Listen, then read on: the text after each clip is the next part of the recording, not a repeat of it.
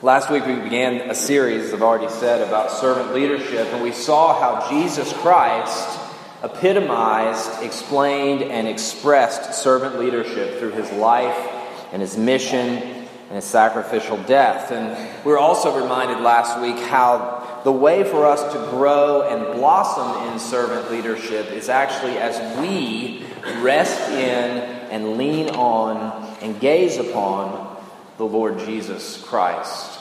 Servant leadership is a beautiful outworking of the gospel, the good news of Jesus Christ in people's lives. It's part of the path of true greatness. It's at the heart of Jesus' life and ministry. It's a key to healthy life in any body, in any church. And this morning, I want us to think specifically about servant leadership as it relates to the pastor. And this is something that's really important for us, not just because we'll soon begin the pastor search process, which is an important reason in itself, but there are also a few other reasons that I think us thinking about servant leader, pastor teachers is important. One, in general, there are a lot of examples of pastors and leaders who haven't led well. There are examples in our culture throughout history where pastors have used congregations instead of caring for them, or have used parishioners to make money, or who really don't care about the people to which they're called. And that's a underlying theme in our culture and even in the church. And so that's one of the reasons why looking at a servant leader, pastor, teacher is important. Secondly, and more specifically, we have experienced a terrible loss in our church. And we have had, if you want to use relationship terms, we've had a breakup, maybe even a divorce with the pastor who helped found this church and who ministered here for the past 15 years. So we have baggage, we have trauma. The scars and the wounds are still fresh. Some of you are deeply cynical about pastors. I get that. Some of you find yourselves gun-shy about listening to someone who is a pastor.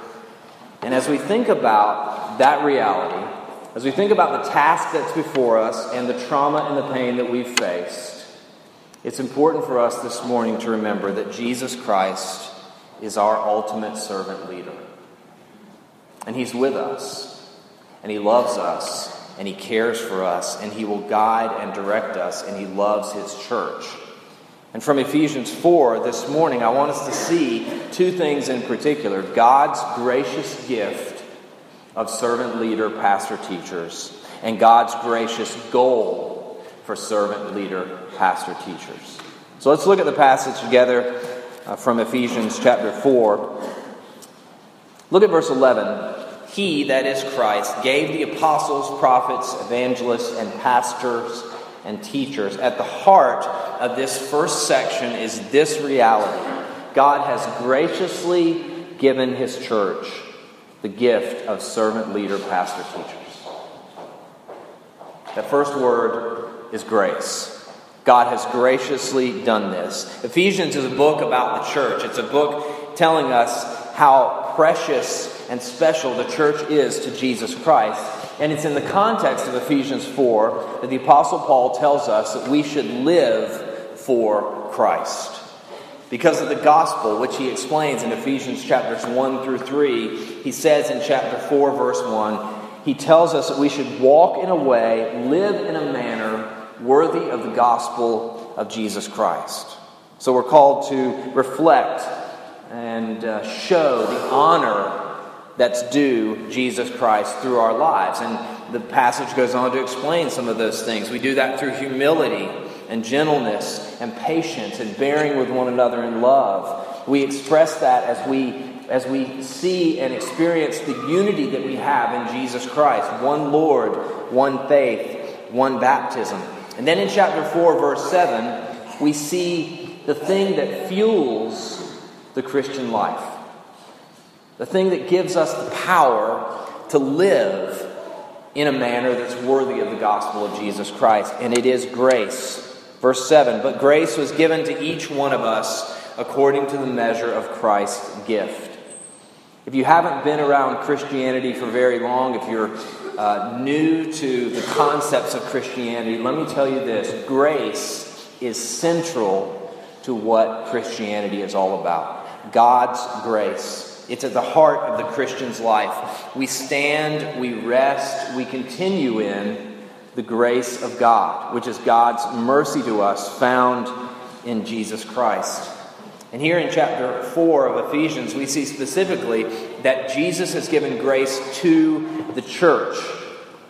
And he gives that grace because he gained the victory. If you know about Jesus' life, you know that he was born into this world. He lived a sinless life. He died a sacrificial death on the cross. He rose again in glory. And he won the victory. He defeated death. And what does he do? He shares that victory with us. And he gives that grace to people like you and me. It's like the champion on the field or on the court. They win the championship, and the first thing they do is they take the trophy and they walk over to their family and they give it to their mom or their dad or their spouse or their child to hold. Even though he won it on the court with his teammates, he shares it with those that are special to him. And that's exactly what the grace of God is. Jesus wins the victory, and he shares it with us, and he gives us gifts. God graciously gives gifts of servant leader, pastor, teachers to the church. It's through grace, but it is a gift. One of the ways that Jesus gives gifts is through these servant leader, pastor, teachers. Look at verse 11 of chapter 4. It says he gave the apostles, the prophets, the evangelists, the shepherds, or pastors and teachers. The list begins with apostles, prophets, and evangelists. And most scholars believe that these are offices that were unique to the first century church. Sinclair Ferguson says it like this: these callings belong to the inaugural life of the church. And we see it in Ephesians 2, verse 20. Paul says that the church and their faith has been built on the foundation of the apostles and the prophets. But there is one thing that seems to be very clear from Ephesians 4:11. It's that these shepherd teachers or pastor teachers are folks that still operate in the life of the church. Jesus has graciously given us shepherds and teachers or pastor teachers. What I'm trying to say is, I am God's gift to this church. That's the joke. Yeah. We'll talk about how awkward this is in a moment.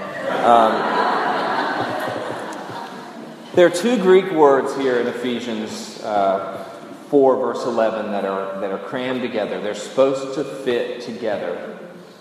And it's pastor-teacher. It's shepherd-teacher. The first is pastor or shepherd. This is someone who loves and cares for the flock. It implies relationship, trust, confidence, familiarity, proximity. It's patterned after Jesus Christ, the Good Shepherd. What does a good shepherd do? A good shepherd feeds the flock, tends the flock, protects, guides, goes after, rescues, cares for the sheep. In short, a good shepherd loves the sheep. This is one of the unique privileges that pastors have. So we have the privilege to love and care for the flock of God. And it's one of the things that all Christians get to share in as well. In general, this principle is true. I love this verse from 1 Thessalonians chapter 2, verse 8. Paul tells the Christians in Thessalonica, we were happy to share with you not only the gospel of God, but our own lives as well. One of the things that gets at the heart of what a servant, leader, pastor, teacher is someone who loves and cares for the people of God, who enters in with them, who shares life with them. The other aspect that's mentioned here is teacher. there is content to the pastoral relationship. There's a divine reference point. It's the Word of God. A pastor is called to teach and instruct and explain and to preach and to unpack the Word of God, particularly the message of grace through faith in Jesus Christ, the heart of the Christian message, the gospel, the good news. That takes work. It's hard work, but it's absolutely worth it. This book is at the heart of mine and Woody's and every other pastor who's true to his calling. It's at the heart of who we are and what we do. It's not flashy. It's not trendy. But it is living and active and sharper than a two-edged sword. Core value of a servant leader, pastor, teacher, a core value of this church is that we always be rooted in the Word of God. God gives gifts to the church through others. All of this is for the blessing and health of the church. And God graciously gives gifts to us, and we've sensed that before where it's just come directly to us from God. We've sensed His grace. But many times, God's mercy and grace is delivered to us through our brothers and sisters, isn't it? Through another person. And we're called the ambassadors of Christ. We're stewards of grace. We're messengers of grace. We're God's representatives in this world. Maybe God's grace was shown to you when some people showed up at your house after there was several feet of water in it, and they were there to help. Maybe God's grace and kindness, the gift of His grace and kindness, has been shown to you when someone showed you mercy when you didn't deserve mercy. Or when someone said the words at the right time that meant so much.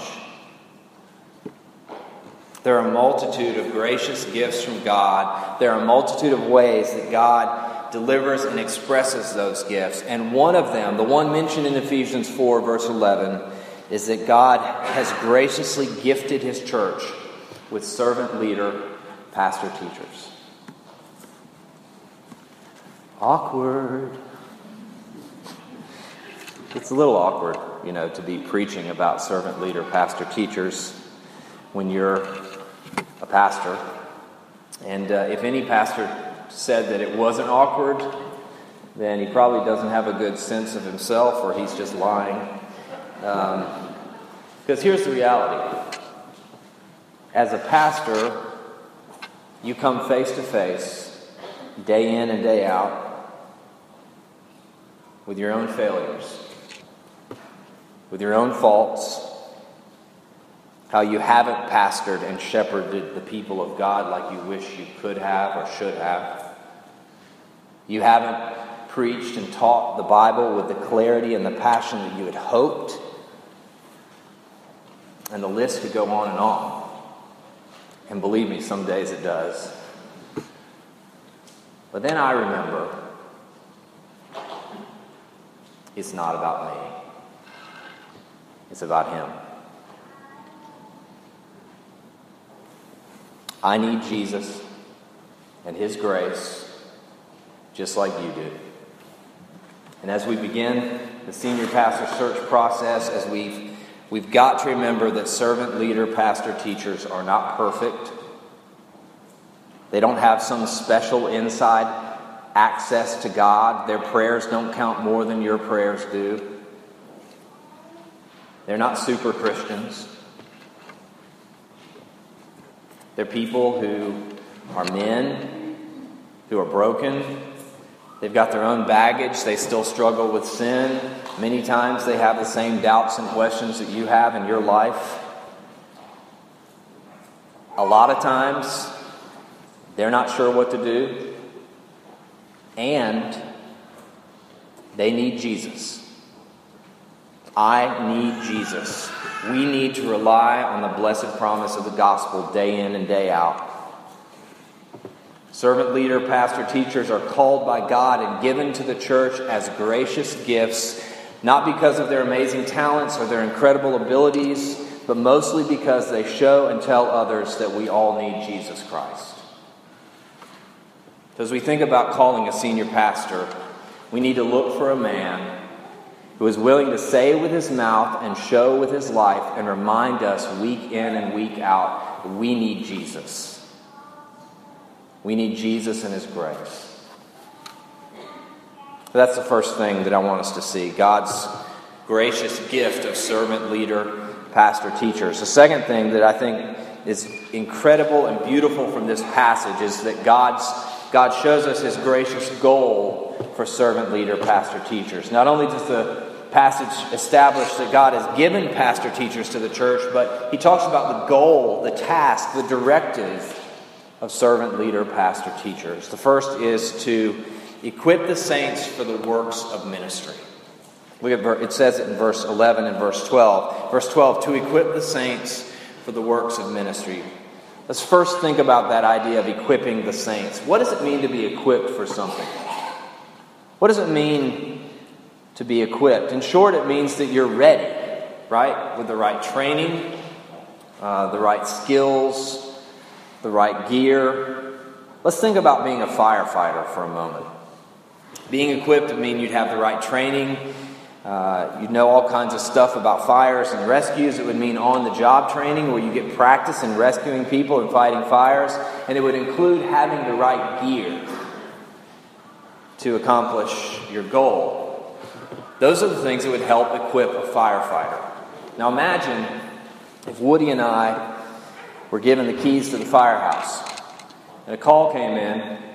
We might be able to find the keys to the truck and start it and drive to the place where people needed help. But that would be it. We wouldn't know how to hook up the hoses or to turn them on or to help the people that needed the help. We wouldn't be equipped. We'd have the right stuff, but we wouldn't have the right information. Now think about if the chief and some of his best firefighters went to a fire and they didn't have any tools, they didn't have any hoses, they didn't have any trucks. They're probably, even though they had all the information, they probably wouldn't be able to do much to fight the fire themselves. So being equipped means having the right tools and having the right training to do what it is that you're called to do. And one of the goals of a servant, leader, pastor, teacher is to equip the saints, to equip God's people to do what? To do the works of ministry. That means giving you the right tools, the right mindset, the right training to do works of ministry. And ministry is one of these loaded terms in Christianity. It sounds so awesome. We're going to do ministry. He's going into the ministry. You know what's at the root of that word ministry? Service. Service. Ministry is service. It's servant leadership in action. One of the goals of the servant, leader, pastor, teacher is to prepare, equip, and train God's people to do the work of ministry. That's the opposite of the way a lot of people think, isn't it? I mean, the pastor should do that, right? I mean, he's the professional. We don't need to do that. The elders and the deacons and the staff of the church will take care of those things. Christianity is not a spectator sport. Not everyone is called to be a pastor, but all Christians are called to pursue the work of ministry. It's one of the main ways that God gives gifts to the church and blesses her. It's through the ministry and service of others in the church to one another. And those works of ministry are actually sacrifices of praise and worship to God. Listen to this quote from a man named William Still. He says, "The pastor by definition is a shepherd, the under shepherd of the flock of God. His primary task is to feed the flock by leading them into green pastures. He also has to care for them when they're sick or hurt, seek them when they go astray. The importance of the pastor depends on the value of the sheep." Pursue the pastoral metaphor a little further. Israel's sheep were reared, fed, tended, retrieved, healed, and restored for sacrifice on the altar of God. This is the end of all pastoral work, and it must never be forgotten that its ultimate aim is to lead God's people to offer themselves up to Him in total devotion of worship and service. Isn't that beautiful? The work of ministry, the calling, the goal of a pastor is to equip the saints for work of ministry. And when I say these things, I don't say them simply for you to retune or recalibrate the way you think about ministry, about service, about life in the church. And we should. But it's also a challenge to me. You know the motto, sometimes it's just easier to do it yourself. That's the way I, and I bet a lot of other pastors can think at times. I don't want to bother them. I know they're busy. I'll just take care of it. And sometimes it can be motivated by good things. Sometimes it can be motivated by a desire to be a control freak.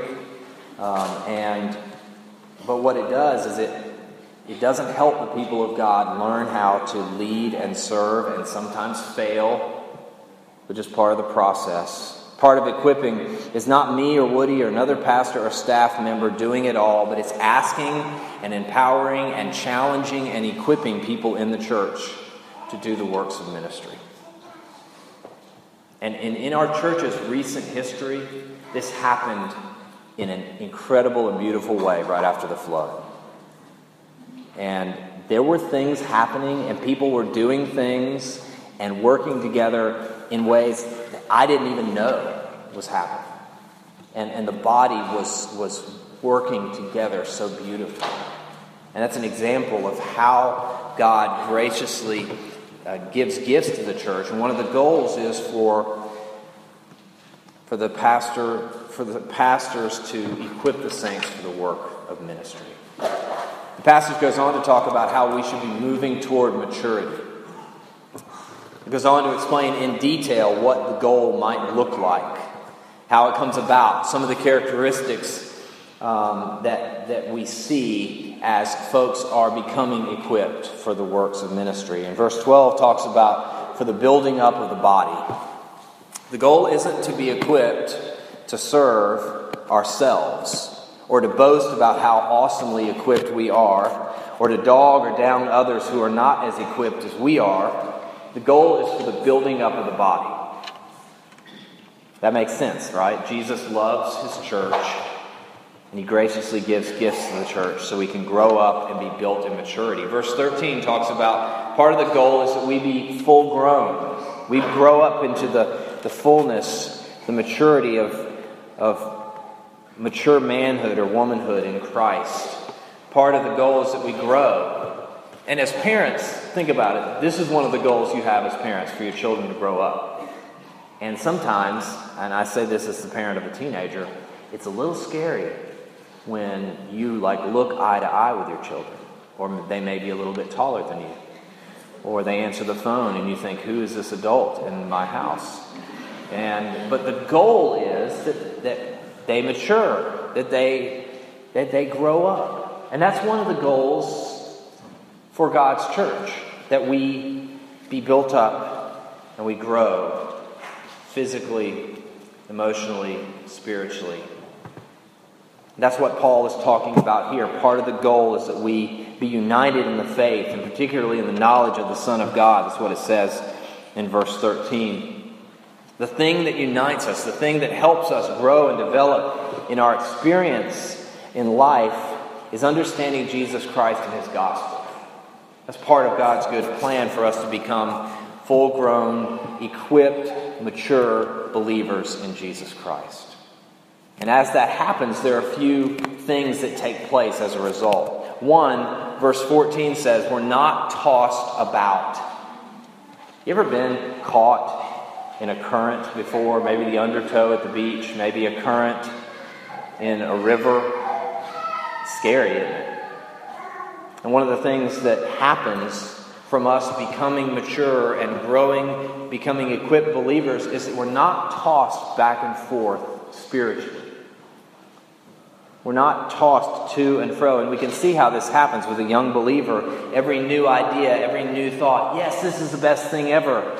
Or, yeah, that sounds like a good idea, when it really isn't in line with God's Word. And what becoming mature means is that we're equipped to stand firm.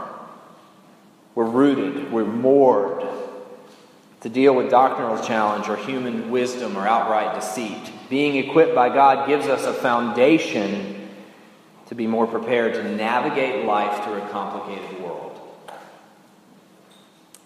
Not only does it help us defend ourselves against negative things, but it helps us positively to speak the truth in love. That's what verse 15 talks about. Rather, speaking the truth in love, we are to grow up in every way into Him who is the head, into Christ.